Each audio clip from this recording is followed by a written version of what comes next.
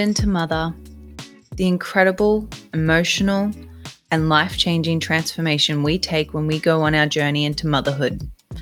From all things conception to postpartum and parenthood, I will be talking with parents and hearing their stories of navigating these times while sharing helpful information along the way. Together, we'll be covering all stories, no matter how you have chosen to conceive, birth, or parent. Let's get into it. Hello, listeners. Before we get into today's show, I wanted to have a little chat with you all. I started this community in the peak of my postpartum period, hoping that I could help other mums feel confident on their journey into motherhood. And it's something that I am truly, truly passionate about. I would love to be able to do this full time so I can make it even bigger and better for you all. But I can only do that with your love and support. So it would mean the world to me if you could like and share this podcast with a friend or family member. Follow me on Instagram, Facebook, or TikTok, or give my podcast a 5-star review to help it get out there. And if you're in the market for birth preparation or postpartum products, jump onto the website www.themaidedtomotherjourney.com and treat yourself to one of the beautiful packs that I have created especially for mums to be or brand new mums. These packs will also make the perfect baby shower gift for a friend. So you can grab your special discount code, which is POD10, POD10. And now let's get into the show. Hello and welcome to the Maiden to Mother Journey. I'm Kendall, your podcast host, and today we're speaking with Josi. Josi, how are you going? Good, how are you? I'm good. Thank you so much for coming on. You're a mum of 4, so you've got your hands very full. So I appreciate you taking the time to come on today. Of course. Can you start off by introducing yourself, telling us a bit about yourself, your family, where you live, what you do? Yep. So hello, I'm Josi. I'm originally from Germany, so you will hear a little bit of an accent, and sometimes I say things a bit in a funny way. Just blame that on my being German. So I've got, as Kendall said, I've got like 4 amazing kids. They're now 9, and my twins are 8, and then I've got a 4-year-old. I've got 2 girls and 2 boys. So my oldest, her name is Emily, she's 9, and then the twins are a boy and a girl, Judah and Naomi. And then Johnny is my last. And we live in Brisbane. We're just doing life at the moment. We came out of, during Corona, we packed up in our caravan and traveled around Queensland for 2 years. And we just kind of settled back in the last 6 months in Brisbane.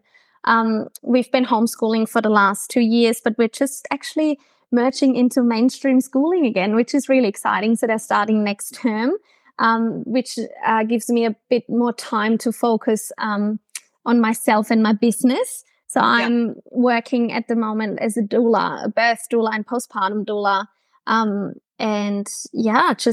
Supporting women and their families. Amazing. Now we're going to start off by your journey from maiden to mother. So that was with Emily. Yeah. Can you tell us a bit about that journey? Was she planned?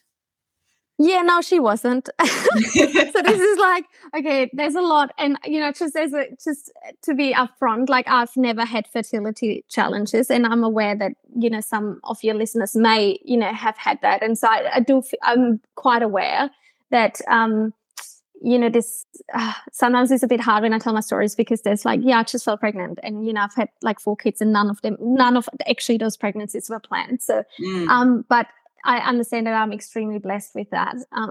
My first one, so I was, so we got married quite young. So I got married when I was 22, and I fell pregnant when I was 23. And quite young. And, we just kind of, it was this birthday moment. Oh, I think we should have a baby. So we're like, okay. And then, 4 weeks later, I had a positive pregnancy test. It was literally no time to think about it. Oh, no, there was no time. There was not even trying, there's just this nothingness of like, just being like, okay. So it was just this birthday moment. Hey, maybe we should have a baby. And we're like, okay. And then, I was literally pregnant that next, I had a missed period. And I was very, very sleepy. But we had just we were in Germany visiting my family, and we just came home and to Australia, and I was like, oh, I'm just probably jet lagged. But my jet lag just never finished. My husband was up and running, and I was so tired. And then I was like overdue with my period, and I was like, oh, maybe I should do a pregnancy test. And I was so just, peed on it, and it was like positive. And so I told my husband, and he like gave me a high five. Like we were so, oh my goodness, we were so like not even just like, we didn't know what to do. He's like, oh, high five, it worked. It was so random. And quite quickly, I was actually then getting like quite morning sick. So within, a few days, I started vomiting. And not being able to hold anything down. I went to the GP, did all the things and blood tests and whatnot you do. And she gave me I think some stuff to try to, I think it was Maxilon or something, try to stop you vomiting. But it didn't work, like nothing worked. And I was just so sick. So my husband, lovingly, we had this, cleaning bucket. And so he wrote down, it's going to be worth it in the end. Oh, that's sweet. Yeah, and it was like this bucket. It was just next to my bed, like 24/7. It's like it's gonna be all. Like I was just hugging this bucket. I'm like, it's all gonna be worth it in the end. Oh, you poor thing. How long did your sickness last? Till around 18 weeks. Yeah. They say get through that first trimester, but it definitely extends beyond that sometimes. It was so hard. Like there was like and I don't know. I mean, no one likes vomiting, right? But it was just like relentless, and it was 24/7. It was not like, oh, just make sure you eat your crackers before you get up, and then you won't vomit. No, it was like everything. I was just vomiting. It was just in constant nausea, and it was just how it was, Yeah. Oh, you poor thing. And were you guys in Brisbane at this time? Oh, actually, yes. On the Gold Coast, actually. Yeah. And what model of care did you choose? Yeah, so I, being, really not having any idea. And actually, there was only my third year in being in Australia. So that's also, I guess, a factor to consider that I was, I've grown up in Germany, and in Germany we have actually free lab care most of the time. But I didn't back then. I didn't know that there was something like an MGP program, through the hospitals where you could, like, no one told me, and I had no idea. And so then I asked my mother-in-law, and she's like, well, you just go to the GP, and so that's all I knew. So I thankfully I had a really great female GP. Like, she was great. She was lovely. And we just kind of went from there, did all the routine, I guess, scans and blood tests. And she's like, where do you want to birth? So we were back then on the Gold Coast, and I could choose whether or not I wanted to birth just over the border in Tweed Heads or in the main Gold Coast hospital. And funny enough, I chose the little country hospital in Tweed. And there was kind of, I just did my thing. Like, I was 22, I was pregnant, and I was like, okay, that's just what I do. I do my regular checkups with the GP, and that's it. So you were just like birthing through the public hospital. Yeah. Oh yeah. So that was just like public hospital. So GP shared care, that just means I think I had like one booking in visit with the hospital at like 20 something weeks. But then I just saw my GP otherwise throughout.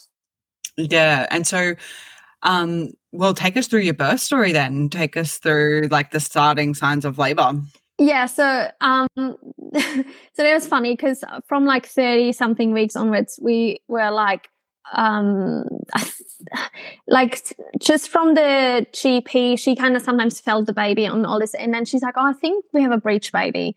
And so then I was like referred to the hospital, and we had a few more scans, and it was like I had like 3 or 4 scans in like from 30 weeks onwards, and every time baby was breech.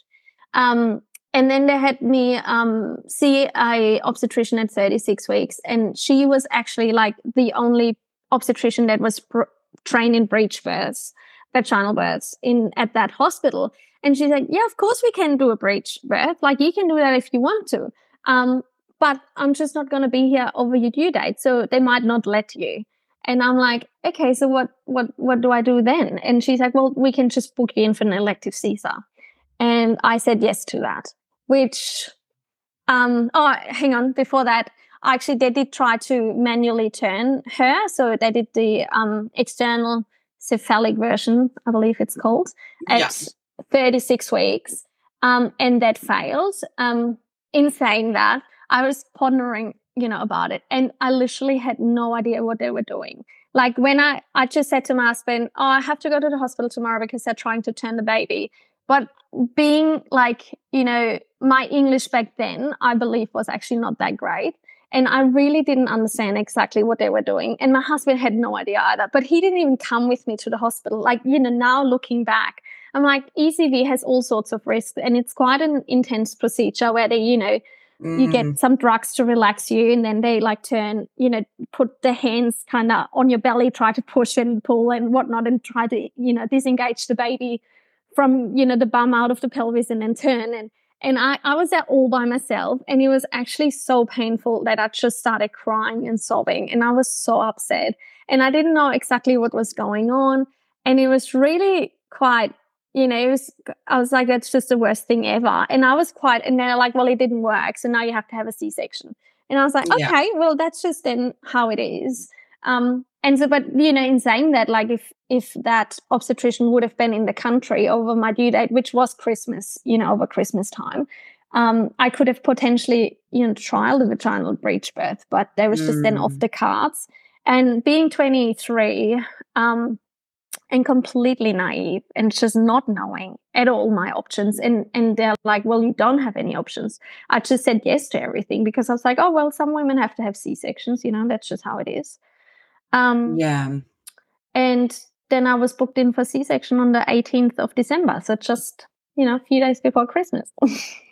And how, like, obviously you've mentioned like you were 23, looking back now, you realize that, there were other options. How were you feeling about having a C-section?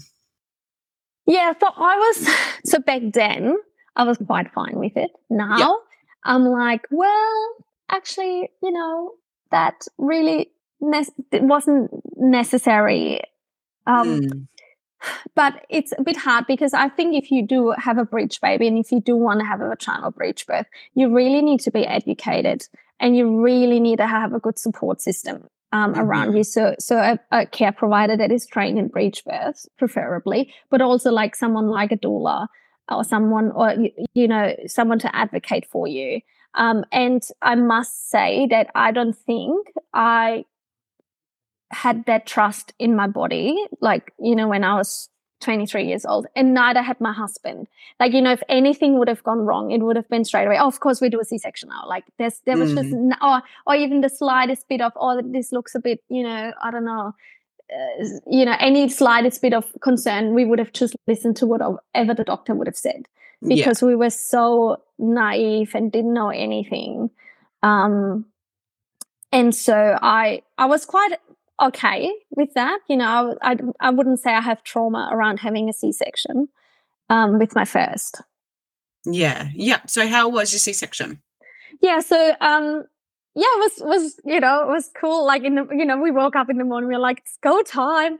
And we took, a little picture of like a laugh belly picture, as I was like walking out the front door. And we were just really excited. We were just, just first time parents, we're like, oh my goodness, this is the day we're going to meet our baby. And we didn't actually know that she was a girl. So it was a surprise tender. And we were just so excited. And then we, went to the hospital and did all the prep, whatever they do, all those things. And we were just waiting for our turn. They had a few, C-sections booked in that day, and we were just waiting for our turn.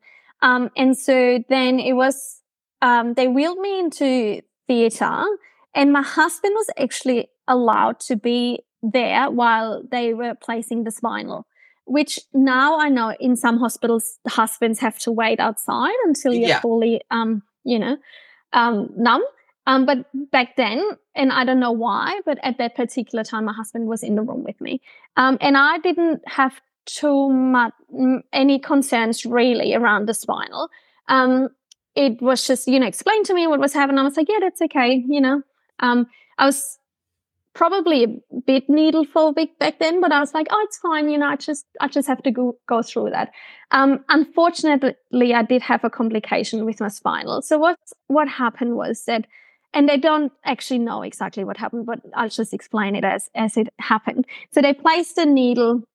They were trying to kind of find the right spot. And I had started feeling every now and then a bit of tingling, like an electric, shock sensation. But then they just placed it somewhere else. But then as they were injecting the anesthetic, so suddenly it was as if like a crazy electric shock went through my right leg and it jumped out. So my right leg, like without me controlling it, just kind of, I was sitting and it just kind of went straight and jumped away from me, basically my leg. And it was kind of just this crazy like reaction that I had. And so what the dangerous part of that was that I had actually still a needle in my back and I was moving. And so my husband said he saw the face of underneath it, his like the shock and horror on his face. And then my husband went completely white and I saw his face. He went completely white and he just kind of slumped to the ground and nearly passed out. And it's like, that's I'm pretty sure that's why they ban, the husbands to be in there. Exactly for that reason. And it was just this crazy thing where, and I was like, what was that? Like, I was freaking out. I was like, what just happened? They're like, we hit a nerve, basically. And it was just like, it was terrifying.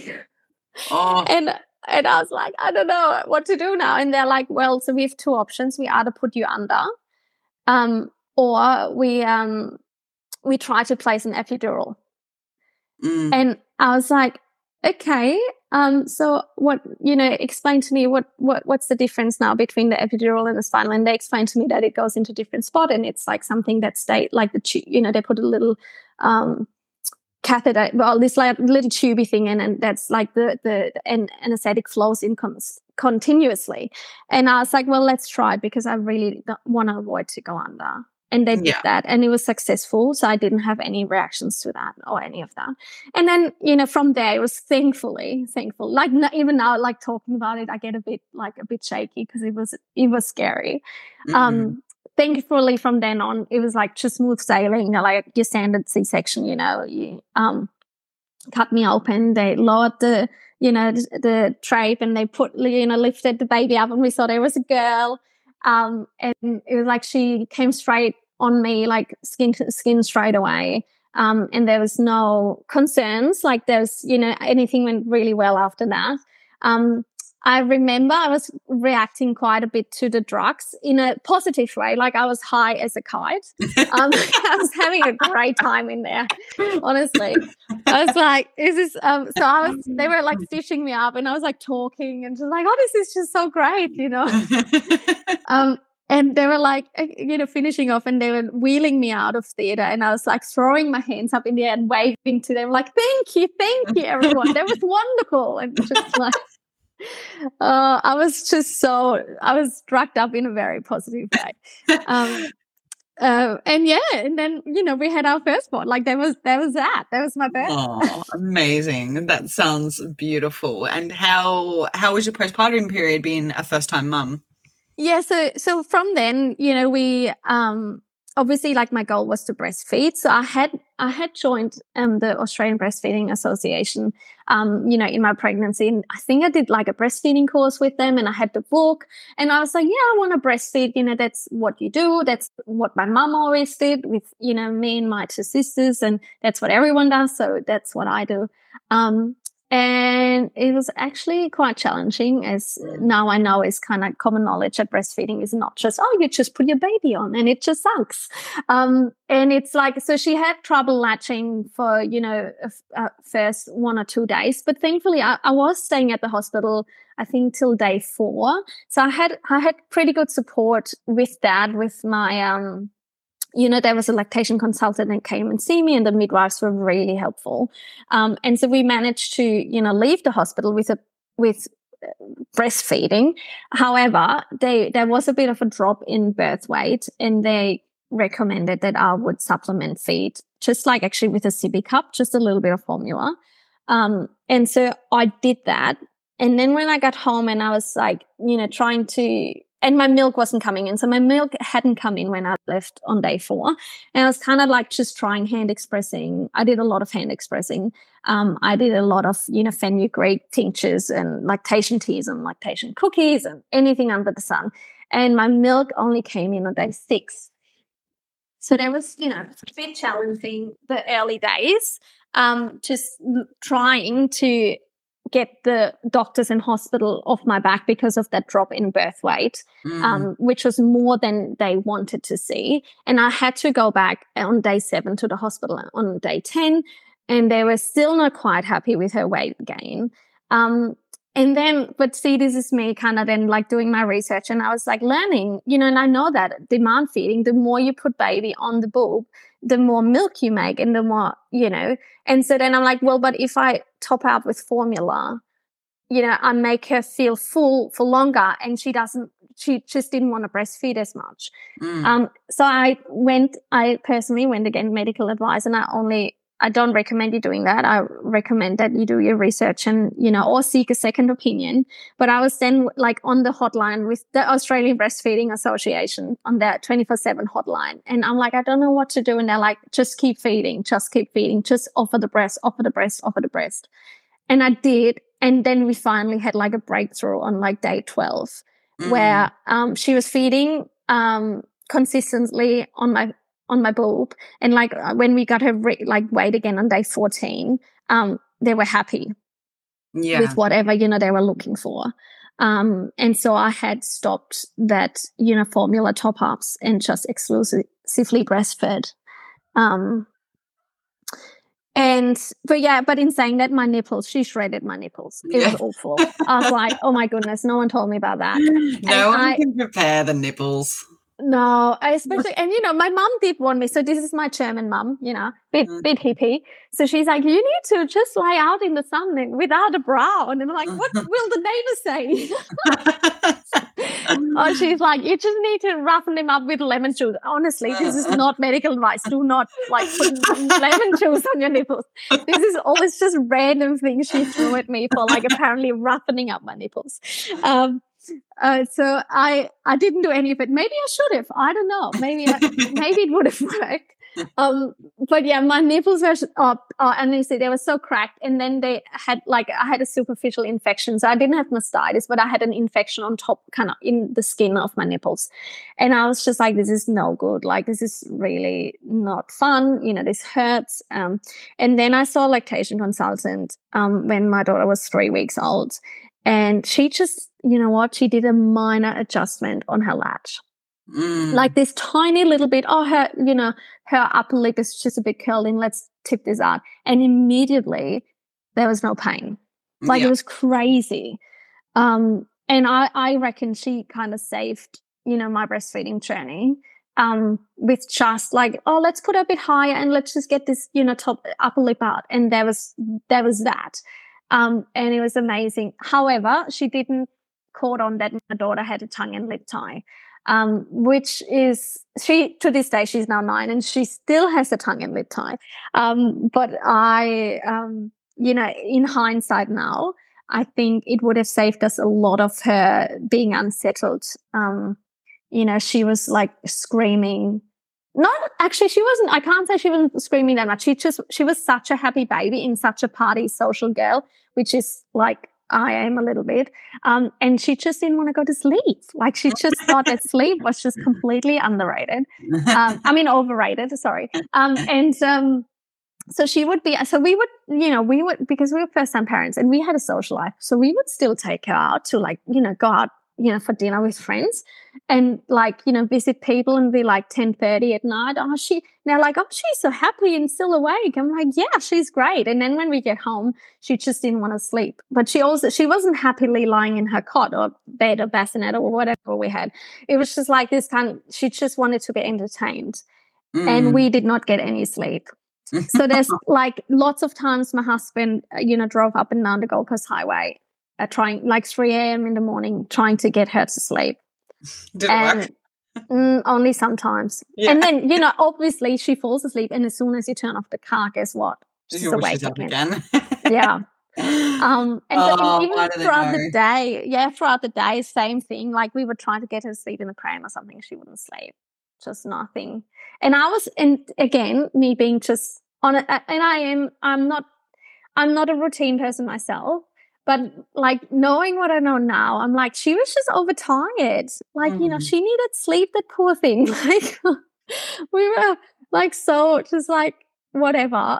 You were just like, first-time parents, that's all. I know. We just had no idea. And I was like, I wish I would have read some books.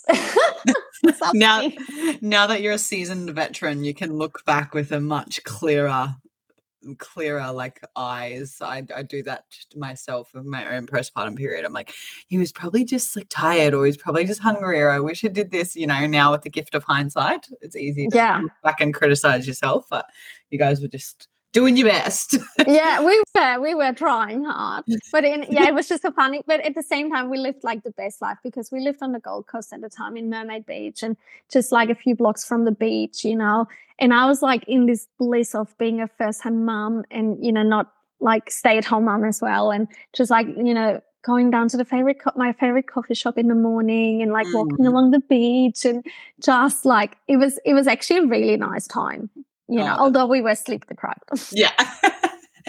And so when did the twins come along then? Yeah, so I was again in my naivety and just being like blissful in life. We did the great thing that, when I'm breastfeeding and don't have a period, I can't fall pregnant thing.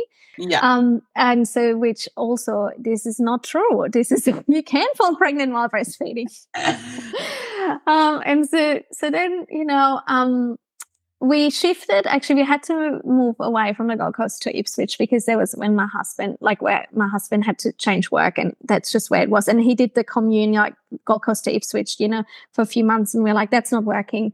We need to move closer to Ipswich. So we moved there, and unfortunately, we didn't have any friends or any family in Ipswich.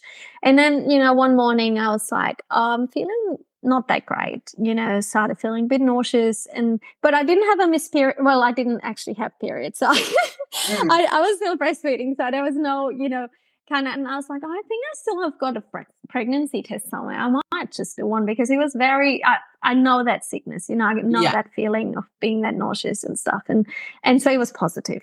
Oh, and then I was like, how many months postpartum were you? I think only 7 or 8 months. Oh, hectic. Yeah. And so I was like, oh, okay. So then I was like, call my husband. I'm like, you need to sit down. Like, don't fall over. I'm like, I'm pregnant. And he's like, oh, okay. I'm sure he would have given me another high five. I was going to say. At home. He was fun, actually excited. He was like, well, that's cool. We've got, 2 kids close in age, and that's, that's not the worst thing. I'm like, yeah, okay. Again, it was unplanned.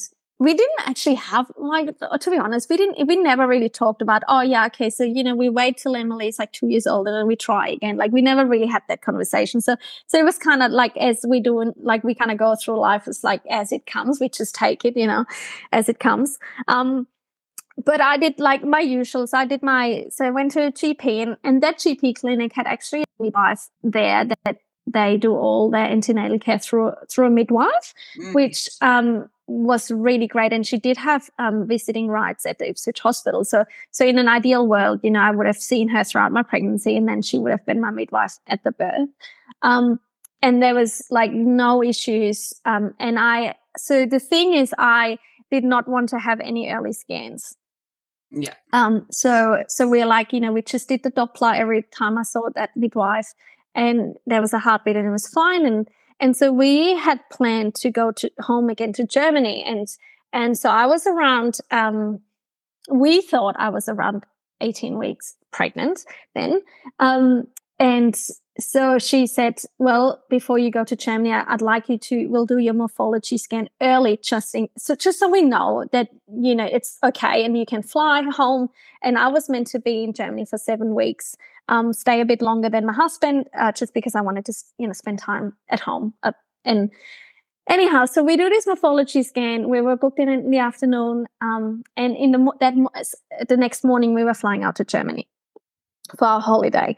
And we do this morphology scan. The sonographer, bless her now, like honestly, I'm not holding a grudge, but she like, puts the thing on. She looks at the screen and I'm like, that looks very strange to me. That just kind of looked weird. And she's like, oh, there's 2 in there. I'm just going to check with the front desk how much more that costs. And then she walks out. Oh. I was like, and I'm like hyperventilating. I was like, oh my God, there's 2. And I'm like starting to swear and to cry. And my husband is just like in pure shock. We're like, what on earth? And she comes back. She's like, oh, that'll be like, whatever, 108 instead of 100 or something. And I just think, what on earth? It's the last thing on my mind right now. I know. Well, so to be quite honest, to me, the first reaction was like, are they alive? Because I don't know. It just this. I had just this. I guess my mum did miscarry twins when they were 18 weeks along, and so for me, there was just like I was still very young then. Like I was only like 2 years old, so I don't really remember, but I remember her telling me. And so for me, I guess association was twins might not make it type thing. And anyhow, so she's like, yeah, they're fine. And like, that's all the things, she checks them out and she's like, oh, we're having a boy and I'm having a girl. And, we're dating them at like 16 weeks. So we thought I was 18 weeks. So they kind of backdated my estimated due date a bit for, 2 weeks. And they were like, yeah, that's all healthy. And so then I'll ring my midwife. I'm like, I've got twins. And she's like, oh. And then she's like, why don't we come in like before you fly out? And that morning, before you fly out, and we'll just go over the scans, just make sure that everything is good. And we did. So, and I saw my midwife and another GP that was at the clinic, and they're like, yeah, your scans look fine. Everything's fine. You're fit to fly. Which is, and unfortunately, but what it also meant was like that the midwife couldn't continue her midwifery of care, that model, because I was then considered high risk. And that was the last time I saw that particular midwife. And so we flew to Germany, and, the funny thing was that, at the Brisbane airport where I flew out, the immigration lady, was checking our passports, and she looks at my husband, and then she looks at his picture, and she looks at him again, and she's like, gee, you aged a lot. He's like, well, we just found out we had twins. Like we're going to have 3 kids under 16 months or whatever. And we were literally just so in shock. We didn't sleep that night at all. We were just in utter shock. I think just because of, I guess they would have 3 kids, under 2 years old. Like that's crazy. It is crazy. I was shocked too. Yeah, and just because we had no idea, usually you do your early scan and when they check for the heartbeat or something, and you kind of know already, but we just were so just had no idea. And in hindsight, I guess because it's a bit tricky to say, because some twin mums feel a lot more nauseous, in their pregnancy than with singletons.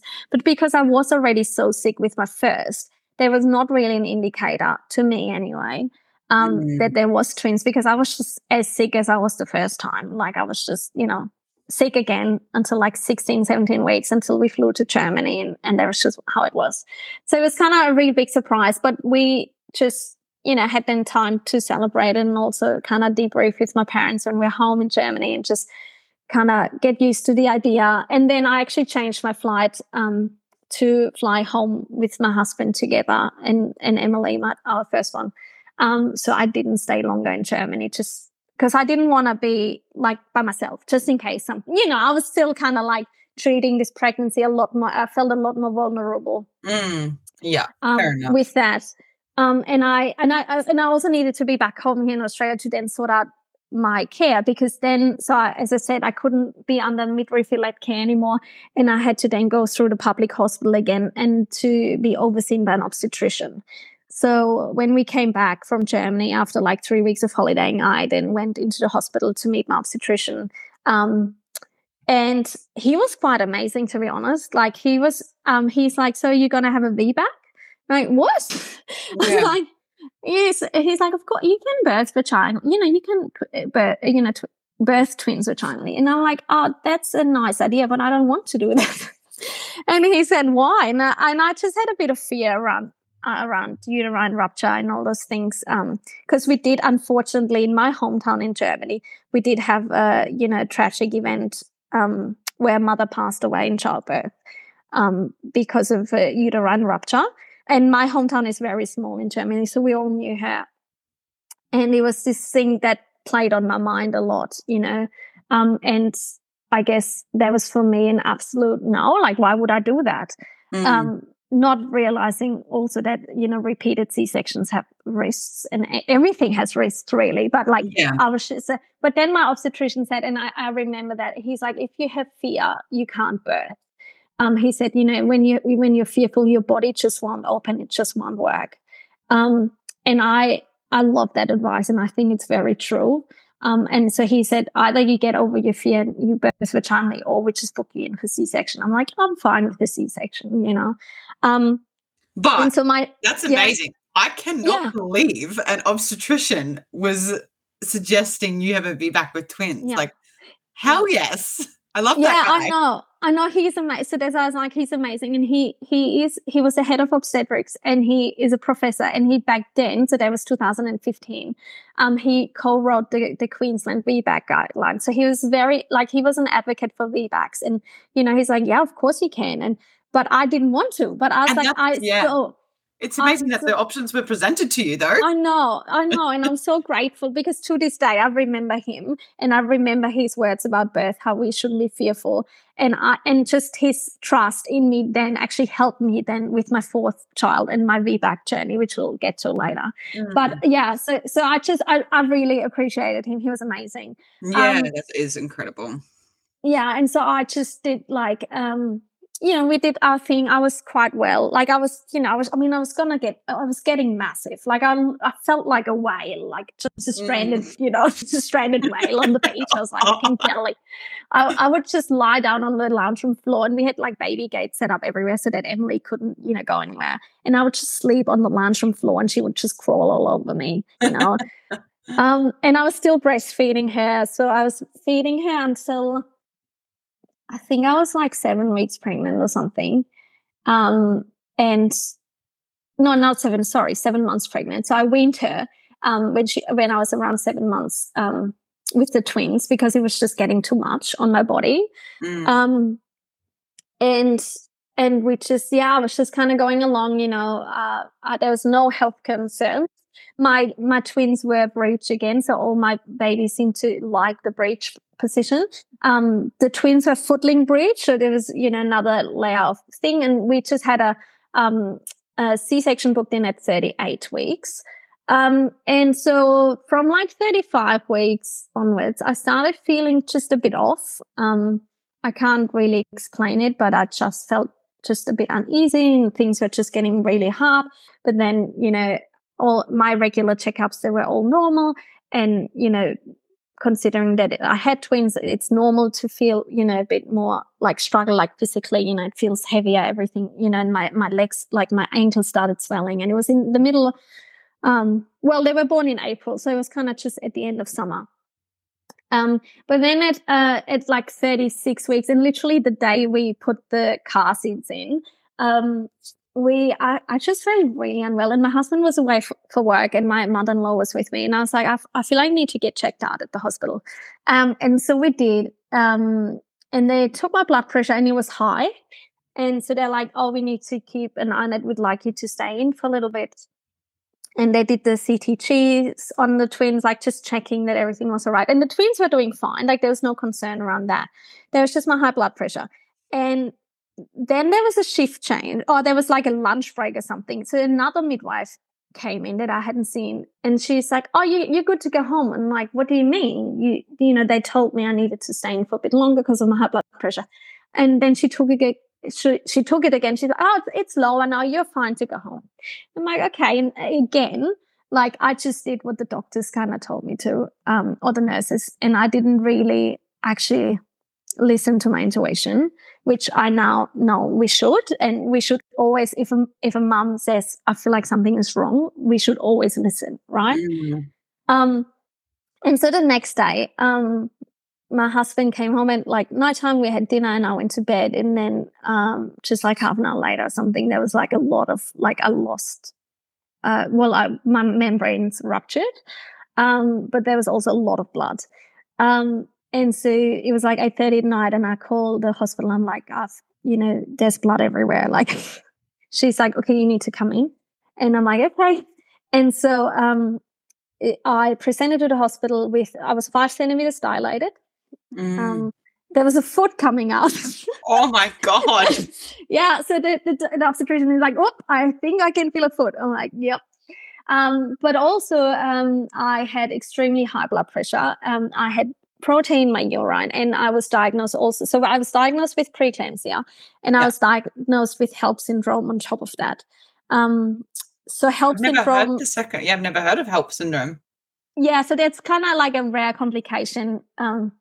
They don't really know what causes it, but it's so H stands for hemolysis, I believe you said, and it's basically red blood cells rupturing. So it's like this kind of almost like an immunity reaction where the body destroys its own red blood cells, and then elevated liver enzymes. So your liver is going through the roof. And then low platelets. So I had an extreme low platelet counts, almost to the point where they couldn't do a spinal, but they had to put me under. So I was just above the threshold where it would have been unsafe to do anything but a general anesthetic. And so they were like, we need to get the twins out tonight. So this is then an emergency, and there's no cure either for preeclampsia or Hellp syndrome. Like there's not really medication they can give you. The only way to resolve that is to have the baby born. Sometimes you can manage preeclampsia a little bit or just observe it. But like with me, there was like my blood pressure was so high that it was becoming really dangerous. And so within 2 hours, we had twins. Oh, what a whirlwind. I know, it was pretty intense. And we were like, it was so they were born at like 11:45 at night. They had to call, it was a Friday night. They had to call in all the staff members. Because with twins, you have to have everything double. So you have 2 pediatricians and all the stuff. And they had to call like the anaesthetist and the, obstetricians and the midwives and all this stuff. And I had, thankfully, so they did place a spinal, and thankfully I didn't have another reaction to that. Like I didn't have that nerve, they didn't hit a nerve this time, which was great. Yeah. But that time, and I think it was because I was already unwell.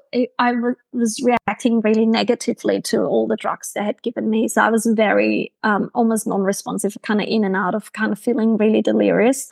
So I don't actually remember much from that C-section at all. And so my twin, it was at 36 plus 3, I think they were born. So they were 4 weeks early. And they were both 2.2 kilos, which is not that bad, considering. But my twin boy, he had to get straight away, had some, respiratory issues. So he was straight away whisked away into like special care, I don't know, put into like the incubator thing. And then my twin girl, she was all right. And I think she was with me while they stitched me up. But then when I was going into recovery, my husband went with her, and I was by myself in recovery, and I was not doing that well. So they really struggled to get my blood pressure down. So I think I was in recovery for 5 hours, which was quite a long time. Yeah. They just couldn't control my blood pressure. And I was getting really I was getting really distressed because I was like, I was yelling at the poor guy, whoever was in there, the nurse that was in there, or the anaesthetist or whatever.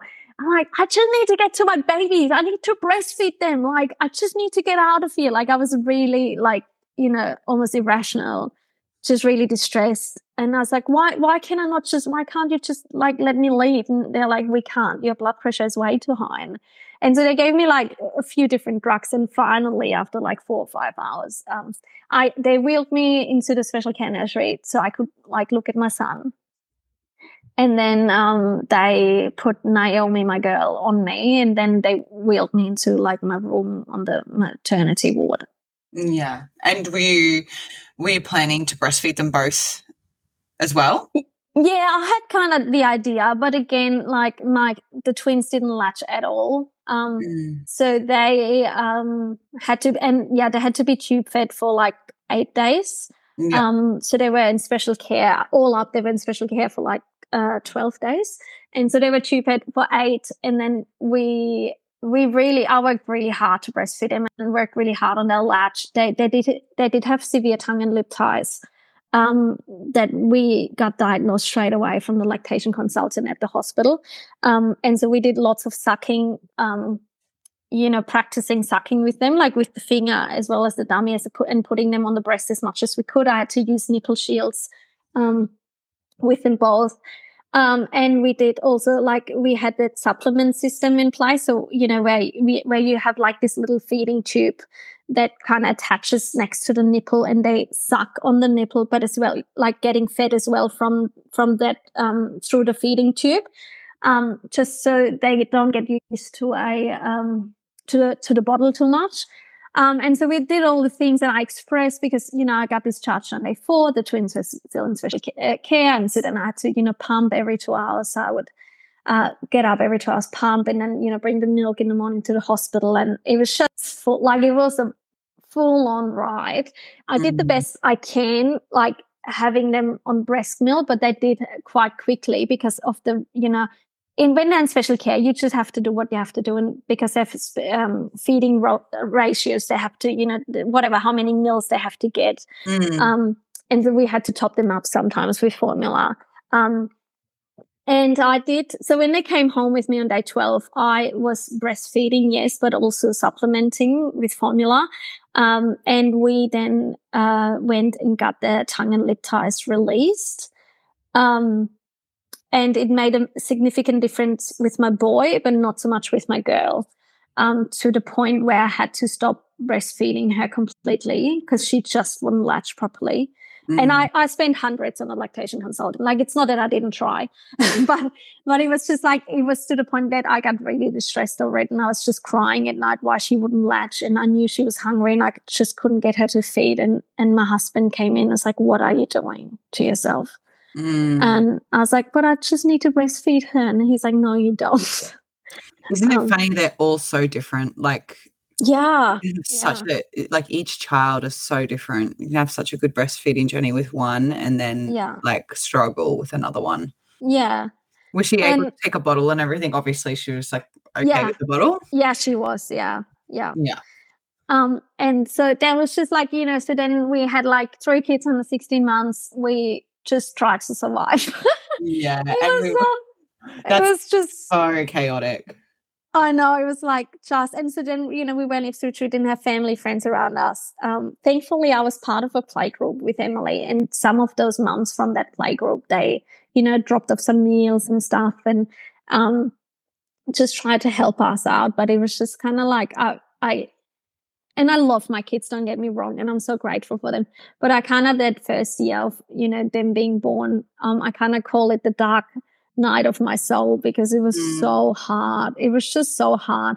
And, I did all this thing. Like I tried to get support, and I was part of the Multiple Birth Association and all that. And they did tell us that it was going to get hard, but I didn't realize how hard it was gonna be. And just my twin girl, Naomi, she just screamed for 6 months straight. Like there's just, and we did all the, we tried all the osteopath and chiro and all the things they tell you. And we put her on goat's milk formula instead of normal milk. And we gave her, enzyme drops or homeopathic, whatever, bellyache drops and all this, you try all the things and nothing worked. And it's like, oh my goodness. So it was just like screaming. So we had, my husband had noise cancelling headphones on. And we had her like screaming on, like just carrying her around, and she would just scream and scream and scream. Oh my goodness. That must have been so hard with the 3 of them. I couldn't even imagine. Yeah. So I think they had to learn, like the other 2, like my boy and like Emily, she just had to learn that she just had to wait, for a lot. She kind of grew up quite quickly. Just, she was feeding herself, like, oats in the morning, porridge. Like, I would make it for her, but I would just give her the spoon and she would just have to work it up. Like, just kind of and just so there was always someone crying usually, and it was just really hard. I was quite delirious because I was not sleeping, like hardly any sleep. And so I would just sit, like as soon as I would sit, even at the dinner table, I would fall asleep. It's like I was just so tired. And I was like, why was I even driving a car? Like now thinking back, I was like, that was dangerous, driving a car. But I didn't. So both of my in-laws, like they were all working full time, and we weren't actually that close to my in-laws back then. We have now a great relationship, but back then it was just different. And so I just didn't have any help. Oh, and it my was goodness. really hard. It was the most, it was quite honestly just awful. So I think looking back, I would make sure that I had a good support system, because you literally cannot, like, we're not superhumans, No. You just can't do it all. Like how, No. Yeah. And we were talking about before we jumped on the podcast how you and your husband almost didn't make it through that year, your marriage. Yeah.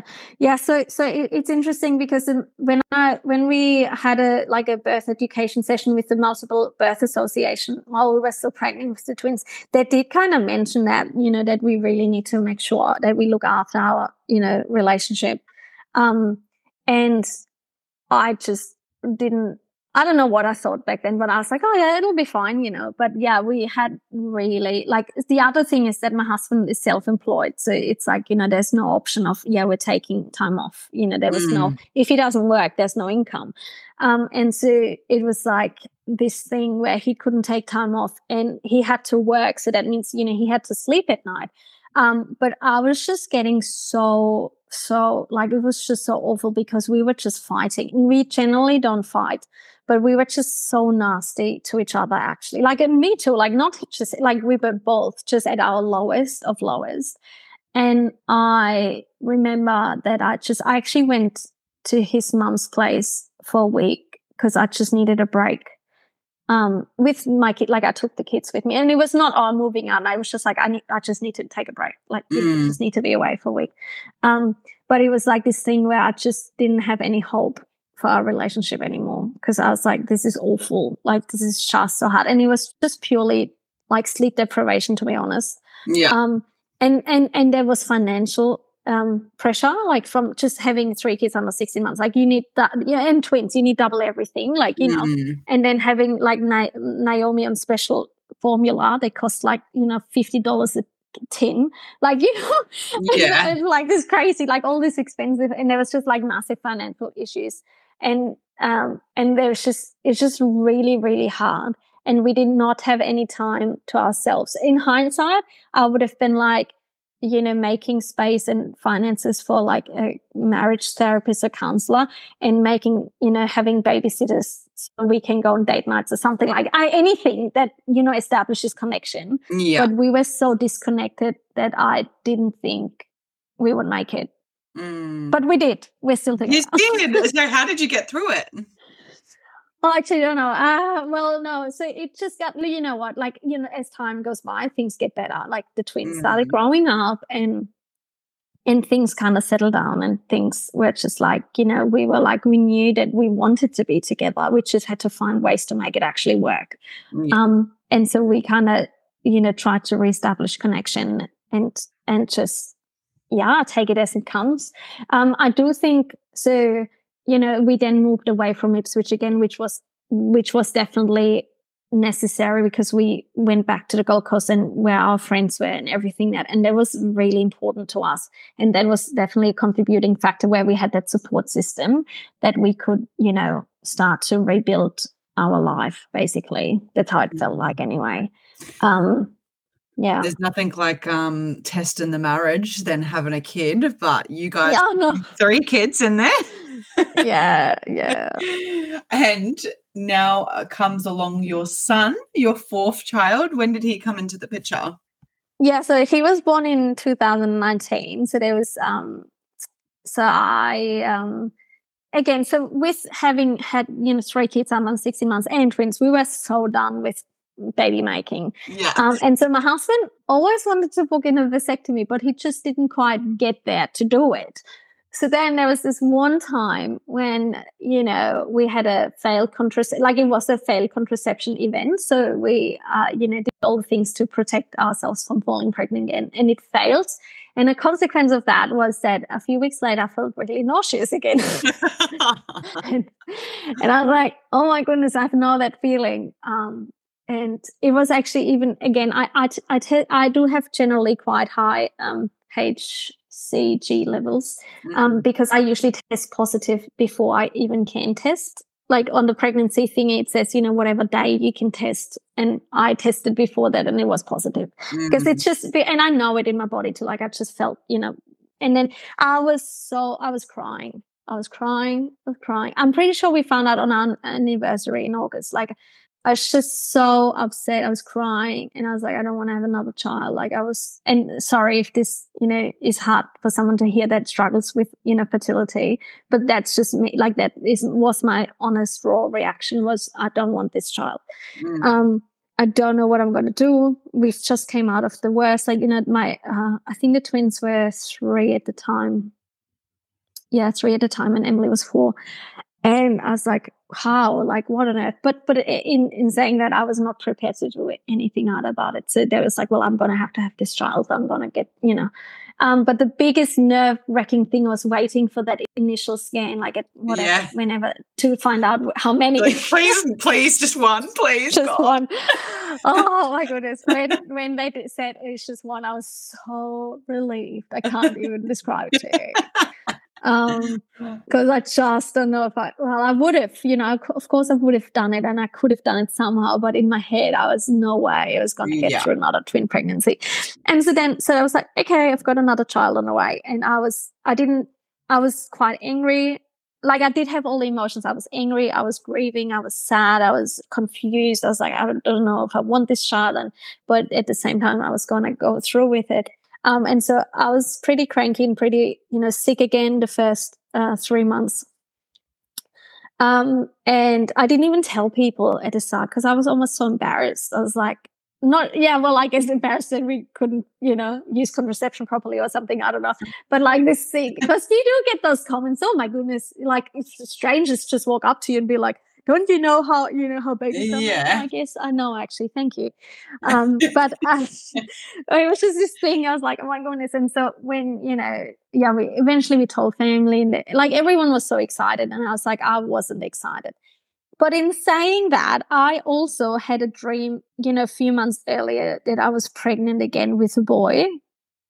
And so when it did happen, I was like, I knew this was coming. Like I had this thing, this almost a knowing that, this was kind of meant to be.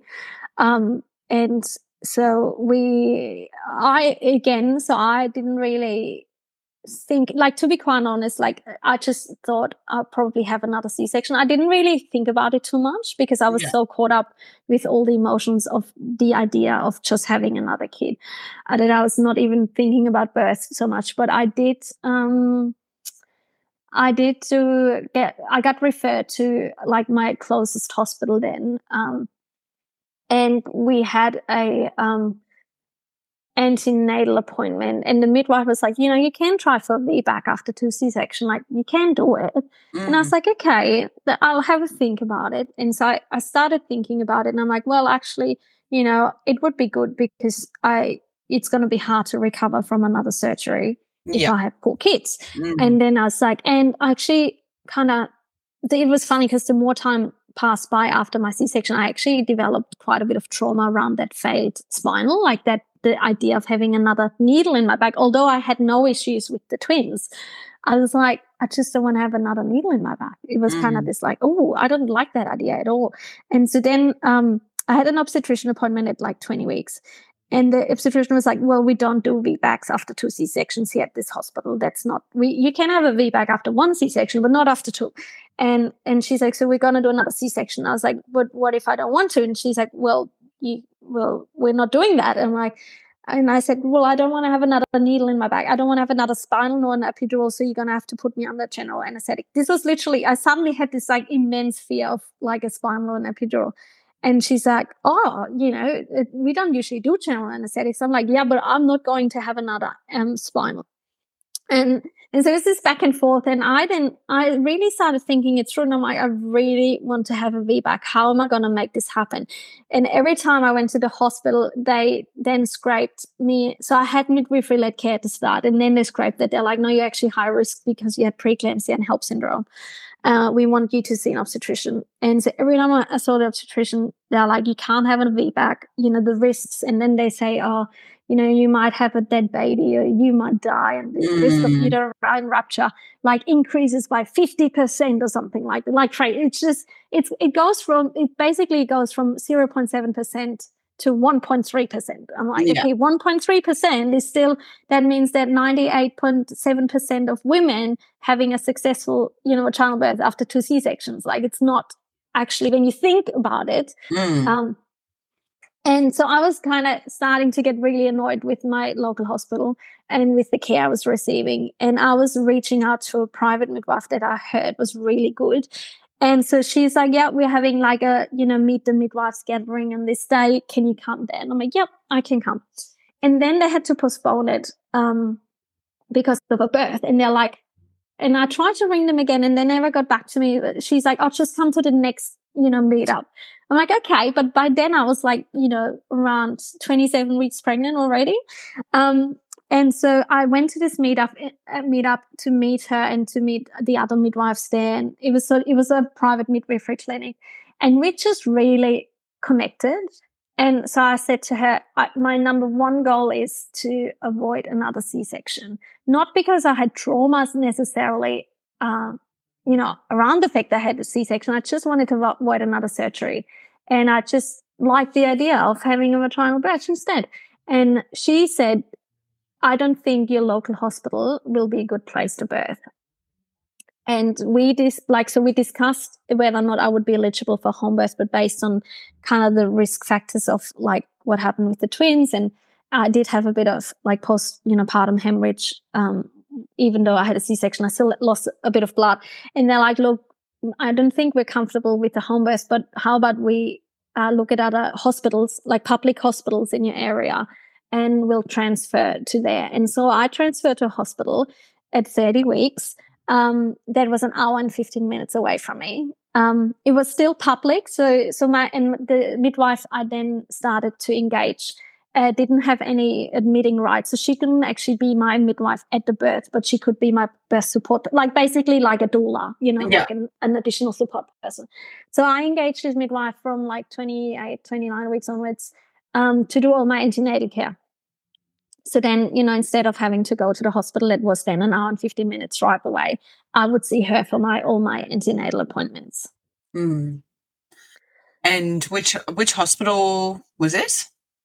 Yeah, so the first one I went to, like 10 minutes away from my house, was Logan Hospital, and then the one that was an hour and 15 was Caboolture, which is on the north Brisbane side, northern Brisbane. Yeah. And they have a reputation for being more friendly than others to like VBAC women and also breech births. So they generally have a really good reputation for that.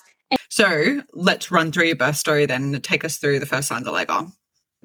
Yeah, so I had, straightforward pregnancy. I was very healthy this time around, which I'm so grateful for, because obviously there was this kind of, whether or not I would develop preeclampsia or Hellp syndrome again, but I wasn't. So I just went through my thing. I had like probably from 37 onwards, I had a bit of like prodromal labor or Braxton Hicks or whatever. Like I would get just bouts of contractions like every 10 minutes for like a few hours, and then they would stop again. It wasn't painful at all though. Like it was noticeable, but it was nothing that I was like, oh no, this is it now. But it was kind of this in-between time where I was like, oh, maybe this is it, but it's not. But it's not really painful, but I knew my body was doing something. There's just kind of this thing where we were just, I was doing my thing every single day. And then I had a midwife appointment at around 39 weeks, I think it was. And it was beautiful because, it was a private midwife. She would come to my home. And I had she always involved the other kids and like taking my blood pressure and listening to baby's heartbeat. And it was all, really sweet. And she was like feeling my belly and she's like, oh, I think I think he's breech. I'm like, what? No. And I was like, no, you know, I was like, he was head down. Like he was the only baby that was head down. And so at the day, like she gave me an ultrasound referral, and the day after I had an ultrasound and it was confirmed that he turned breech. And that threw a bit, like, you know, that threw me around a bit, because I was like, so now what? Like, what am I going to do? I mean, I could, you know, have a vaginal breech birth, because I was at this point of time, I was birthing at any cost, like having a vaginal, you know, birth at any cost. Like I was like, there's no way I'm going to book in a C-section now. So she did say, look, we have to let the hospital know, because that's like common courtesy. Like we need to let them know. And so the hospital was like, Caboolture, although they're trained in breech births, they're like, look, yes, breech birth, we're trained, but we're not happy to do that with a VBAC after 2 C-sections. And I was like, so what are my options? They're like, well, we would like to offer you an ECV, like the external cephalic version. And I told him no. I said, I'm not doing it. It's like, if he decided to be breech, that's his best position to be in. I'm going to birth in that way. And then they called me a few hours after again, and they're like, look, we spoke to our team. We had like a meeting about your case and we really would like you to reconsider an ECV. And I was like, oh my goodness. So I talked to my midwife, and then I talked to my husband. But my husband has come such a long way in that pregnancy.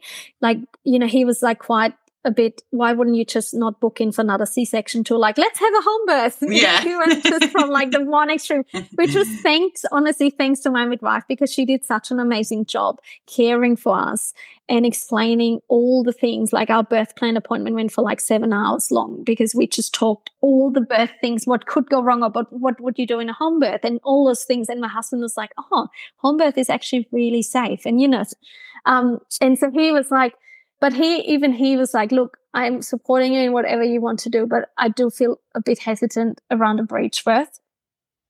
And I was like, I was still on the fence. And Caboolture called me again. They're like, look, if you can come in tonight at 7, we're bringing extra staff in we have the best obstetrician that has a really successful, you know, success rates in ECV. He's amazing. He's coming in just for you if you want to. And I'm like, oh my goodness, I felt so conflicted. Like I can't even describe to you. But I said yes. I said I'd come in once I've sorted the kids, because I had to pick up the kids from school and, you know, arrange care for them. Like I was like, and they're like, yeah, whenever you're ready, just come in. And so we arrived at like 7:00 at night, and my midwife came with us. And I was just, but then I felt really peaceful about it. Like I was just like, oh, it's going to be okay. This is going to be okay. And so in complete contrast to my first ECV with Emily, it was completely pain-free, and it was really, really gentle. Like I was just breathing, like completely relaxing myself and my body, and just really positively like talking to my baby, and just like, yeah, we're turning, you know, like, you know, doing kind of this mindfulness thing and just speaking life to the baby, and just we're turning now, because there is risk factors with an ECV, you know. And I was like, I just don't want my birth to be derailed now by something going wrong with an ECV. And so he turned, like he was just this beautiful, like kind of, you could see his head, and the obstetrician gently guided his, you know, body around. And then when he was like, his head was down, and then the obstetrician and me, like there was this clonk sound, like it was literally like like a key went into a key lock, this clonk, and you could feel it, like the obstetrician could hear it and feel it. And I was the same, and he's like, did you just see that and hear it? I'm like, yes. And he was like, he was kind of engaged, like he engaged himself into my pelvis, like my baby's head. It was quite, like, it was actually really beautiful. That's amazing. Yeah, and it was a really good, like, thing. Like, it was actually really positive. And so then we did have to stay a bit longer, because there was a bit, like, you know, on the CTG, there was a bit heart rate variations that they were like, oh, we just want to make sure it's all good. But it was all good. Like, we went home. And so then we had a head down baby again at 39 plus a few days. And so I actually went till 41 weeks. I had an obstetrician appointment that day, but in the morning I had lost my mucus plug. And so I called the hospital. I was like, I'm cancelling the obstetrician appointment. I've got, you know, I've lost my mucus plug.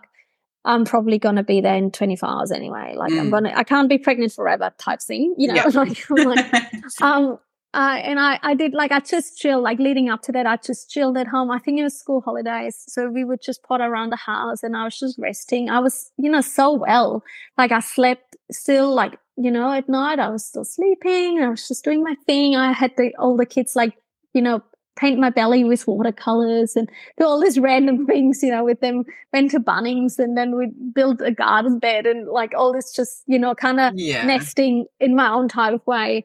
But then, like, so I lost my mucus plug on that morning, and so my husband was at work and I was like, look, I think you should probably come home. Like, I probably have that, you know, I'm probably going to go into labor. Like, actually, like, I lost my mucus plug, but there's no contractions yet. So I was like, but still kind of, I felt different. And I'm like, I think you need to come home. And so I had to sleep that afternoon, and my hubby was just doing stuff in the shed with my kids. I had afternoon tea with my kids, and then I was starting to feel sensations, like, you know, I don't know, there was still every maybe 20 or 30 minutes, but, you know, being on I had to, like, I was sitting on my birth ball doing like the circles, like feeling just, you know, it was shifting, things were progressing and things had changed. And then at night, we had organized the kids to go to my friend's house, but we had to drop my car, the car with the car seats off, because, you know, 3 car seats in a car. And so I was driving my husband's ute to my friend's house, and he was driving the family car with the kids. But then I had like every 10 minutes contractions, and they were getting longer and stronger. And so we dropped off the kids, said goodbye. I went home, had a bath, went to bed. And at midnight, I woke up and I was like, yeah, this is that's definitely now ramping up. And so I had to actually get up, you know, do the whole walking around, moving my hips and all that stuff. And then at 2:00, I woke up my husband and I was like, okay, things are actually now really ramping up. And I'm like, we probably should time them. And so then we started timing them, but they were still like every, you know, only 6 minutes apart or something. And I think with my midwife, we kind of said every 3 minutes apart. That's kind of when we would start heading into the hospital, considering we have an hour and 15-minute drive ahead of us. And then I messaged my midwife. I'm like, here, this is, you know, screenshotted her my contraction times, and I'm like, I'm thinking we're slowly kind of starting to get ready. You know, she's like, yeah, that sounds good. And then at 2, I don't know when it was, maybe at 3. I think it was around 3 or just before 3. I suddenly knew we had to go. Like, my contractions were still like 4, 5, 6 minutes apart, but there was this thing. I'm like, we need to go right now. And so I texted my midwife. I'm like, we're going now. She's like, okay, I'm coming, you know. And so I had we put a tarp down because my waters weren't broken yet. So we put a tarp down into the back seat of my husband's dual cab work ute, like this painter's ute. Like, it's just not pretty, trust me. And I had like pillows and stuff. And I was like on all fours leaning over the car seat we had installed. And I was like, and then things started ramping up, and it was an interesting car ride. I was swearing a lot. I was freaking out. I was doing all the things. I was just like looking at the phone, like at the GPS, and like how many minutes are left. And I think I probably had contractions then every 2 minutes, I think, because that's certainly how it felt like. And it was getting really intense pressure. And then I was freaking out. I was like, I don't want to have a freaking child in my car. And my husband thought I was a bit over the top, because none of us we never experienced labor before. Yeah. We never knew. And he just thought I was getting into my like stressed out anxiety state. And he's like, just do your breathing. Just, you know, just calm down. Just do your breathing. I'm like, I'm trying. I'm going to kill someone, you know. Right. And it was getting, and so I said to him, you need to call them. I cannot walk up to the birthing. They need to bring a wheelchair down. And, you know, for them, like from the midwife's perspective, I called them at like, you know, just before we left, and I was still talking to them quite calmly and fine. And then next minute, half an hour later, we're bringing them on our way, and we're like, she can't like walk to the, you know, and they're like, oh, okay. They thought I was overreacting as well. A bit, you know, kind of they're like, oh, she needs a wheelchair, really, you know. I'm like, I'm not walking. And it's like, and so when we arrived, they like waited for us outside, and we came, and so my husband parked the car, and I went up to the birthing suite with the midwives, and I'm like, I just have so much pressure. I can't, like, you know, they're like, it's okay. And so my birth plan was like strictly no vaginal exams. I didn't want to have that. And so there was, you know, for them, there was no way of, I guess, assessing me except just observing. And so I had consented to a ultrasound quickly, because obviously we had a breech baby, and it's common practice for them to check the position. And just in case, and he was still head down, but in saying, they're like, he's so low, we can barely see anything. I'm like, yes, I know, I can feel that he's very low. Yeah. And I had a cannula put in because that's what I also consented to. But I didn't consent to continuous monitoring. So there was only intermittent Doppler. And so I was like, my husband, so bless him, he's such a good guy, but he was like, you know, setting up the birth space, because I had all these affirmation cards and the, you know, the fairy lights and the, you know, essential oils and all the things, you know, right? And I was just like kind of standing now, like I got up after they had done the ultrasound. I was just standing there, and I, you know, another contraction would come. And I was like, just get over here now. And he's like, but I thought I need to put lights up. You know, like, get over here. Like, push my, you know, the acupressure points that I taught, like we learned about in like the lower back points and things like that. This, you know, counter pressure to the sacrum. And so he did. And then suddenly, like, my waters broke. And just with this massive gush, you know, and thankfully, so I was so worried that my waters would be green, like, you know, meconium or something, because I knew that potentially could derail my VBAC. Like, and I was like, just be clear. And they're like, it's clear. And I'm like, yes, you know. And so at that point of time, my midwife wasn't there yet, because she actually lived 2 hours away from the hospital. And so she was a bit late. And there was like around 4 a.m. we had arrived, and around 20 past 4 my waters broke. And then I suddenly started feeling the urge to push. And I was like, I think I need to push. They're like, okay, how about we get your leggings off? You know, I was still fully dressed. Like, it was just, and I really wanted to be in the shower. And so I'm like, can I please go in the shower? And they're like, yeah, of course. And so we, you know, I had, the 2 hospital midwives, and they were amazing. They're really beautiful. And so my husband put the shower on all over, and I was just reeling, like, started really making noises, like all the grunts and groanings, and feeling the pushing urge. Like, it was like I did experience the fetal ejection reflex, like that, you know, I couldn't do anything. Like, there was nothing I could have done to make it stop. It was just, he was coming. Yeah, he was coming. There's just nothing. And so around 4:30, my midwife arrived, and she was like rushing in because she could hear me through the corridor, apparently. Screaming my head off. And I was like, it was just really intense. It felt like, I don't think I got a lot of breaks in between contraction. It was just like, you know, contraction after contraction. And I was on all fours, and then I felt like I needed to move, but I couldn't quite figure out how or what position. And so my midwife suggested to put one knee up. So it was kind of like a side lunge type thing. And that felt right. And then I felt like I needed to stand up, and I was like, can you please help me to stand up? And they helped me. And then I, you know, started crowning, and I felt the ring of fire. And I was like, that was really ouchy. Like, I just remember being like, ouch, ouch, ouch. You know, I was like, it was so intense. But then, like, he came out in like 2 pushes. And, you know, I grabbed, like, one of the midwives caught him, because I was just, quite honestly, it was really overwhelming for me. And they're like, take him. I'm like, of course. Yeah. Where's my baby? Kind of like, you know, I was just like, oh my goodness, what just happened? And so he, you know, started like crying straight away. And I was like, you know, it was like the most glorious feeling, I think, of my life.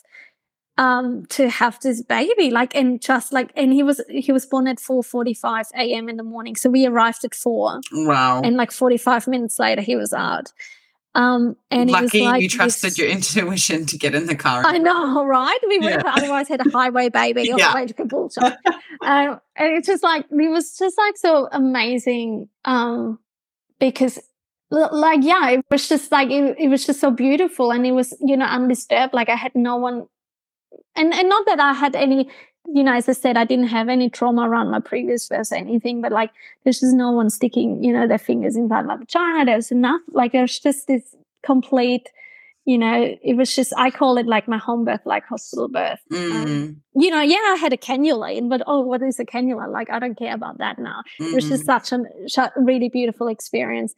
And it was a real, like, we can see, my husband and I now see how actually the bonding, like we have a really different bond to our fourth child, to Johnny.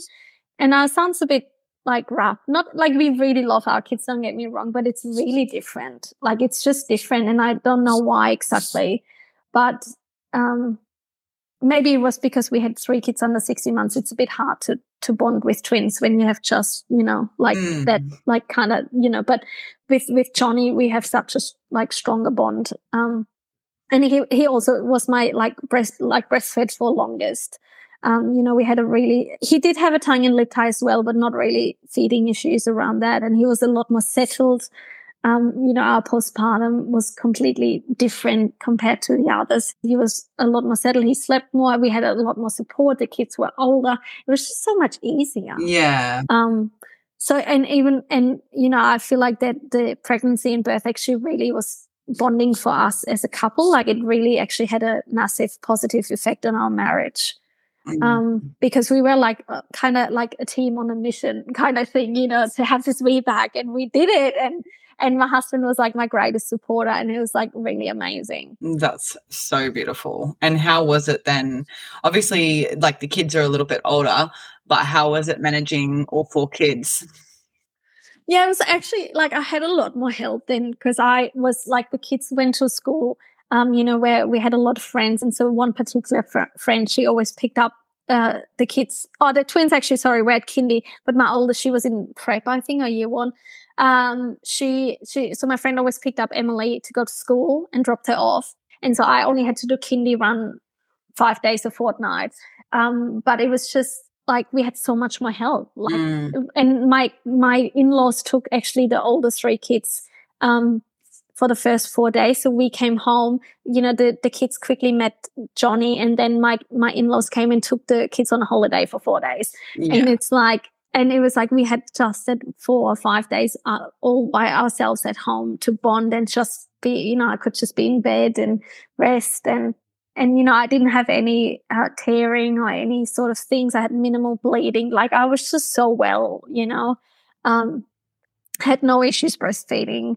Like it was just so much easier to juggle actually, although, I still had 4 kids, but the fact that the kids were older and we had heaps more support from friends and family made such a massive difference. That's so beautiful.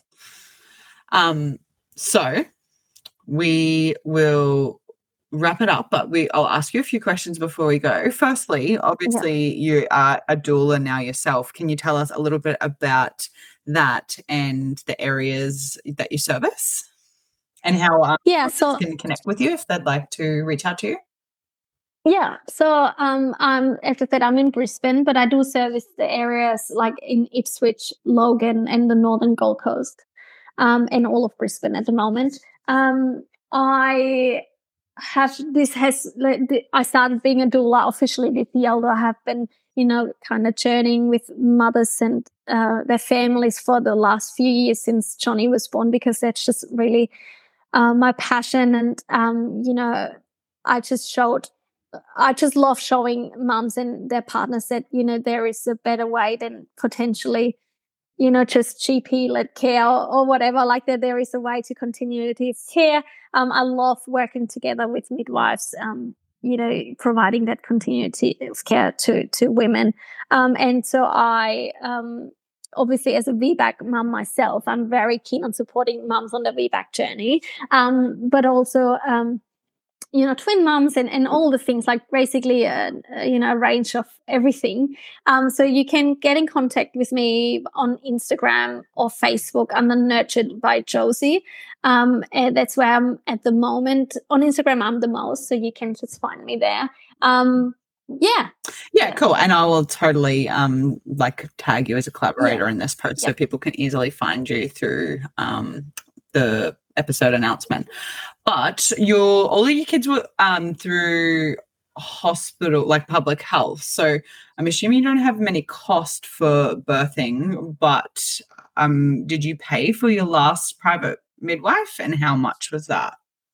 Yeah, so for my private midwife all up, I think it was almost around $5,000, which is that is out of pocket. So I did get some Medicare rebates for that. But yeah, that's, I still had to pay a birth fee and all that, although she was only my birth support. I still was, and I'm completely willing to pay. Honestly, I would sell everything for a private midwife or a doula. Like I would, like they're totally worth their money. Like it's, it's absolutely an investment that you should try to consider getting money for. I would for sure be hiring a doula or something like that in my next one, even if I'm going through the public system, definitely. Yeah. And if you could give one piece of advice to a mum who's about to embark on the motherhood journey, what would it be?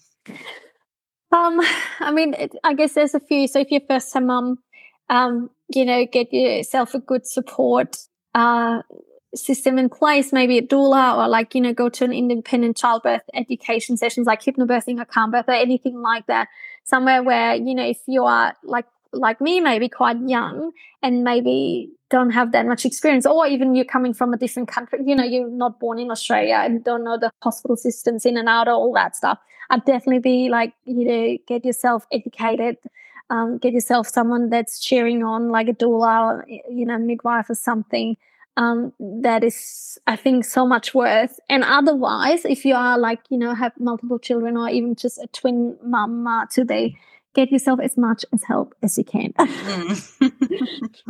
Absolutely agree. And do you have a favorite product or purchase that you'd recommend? I did have, quite honestly, not really that much. However, what I can highly recommend to put invest in is like a membership, for example, to the Australian Breastfeeding Association, and their breastfeeding course they offer that comes with that, or as a twin or multiple mama, the Multiple Birth Association. So that's what I put down as my favorite purchases, was those memberships to those associations and the benefits that come with that. Yeah, that's awesome advice, because no one's ever said that, and I actually don't really know anyone that's had a membership with the Australian Breastfeeding Association. So it's good to hear feedback on that for sure. Yeah. Well, Josi, we'll wrap it up there. Thank you so much for coming on and sharing your story. It was absolutely beautiful to hear, and you are a superstar mum. Thank you so much for having me. Oh, what an absolute weapon. Thanks so much, Josi, for taking the time to come on the show. It was awesome to hear your story. And as I said, I will make sure I tag Josi's collaborator over on the Instagram so you guys can connect with her in Southeast Queensland if you are looking for a doula. Thank you so much, Josi. And we are almost wrapping up season 2. So I've only got a couple of episodes left for the year. Send me a message about what you're liking, what you're not liking. What do you guys want to hear for next year? I'm going to start taking new applications for next year. So if you want to be on the show, head over to the website, www.themaidentomotherjourney.com, and put through an application to come on the show. I want to hear from you, and I want to hear what you guys want to hear. So always send me a message on Instagram, reach out. I always love chatting to you guys. So thanks, Josi, and I'll see you guys next time on the show. The information and opinions presented in this podcast are for educational and entertainment purposes only. While I may discuss pregnancy, birth, and postpartum topics, I am not a medical professional, and the information provided should not be construed as medical advice. I strongly encourage my listeners to consult with their own healthcare provider before making any changes in your pregnancy and birth journey based on the information you hear on this podcast or elsewhere. Remember, the information provided in this podcast is not a substitute for professional medical advice, diagnosis, or treatment. If you have any health concerns or questions, please seek the guidance of a licensed medical professional. Thanks for listening. Remember, Mama, you're everything that your baby needs, and you're doing an amazing job.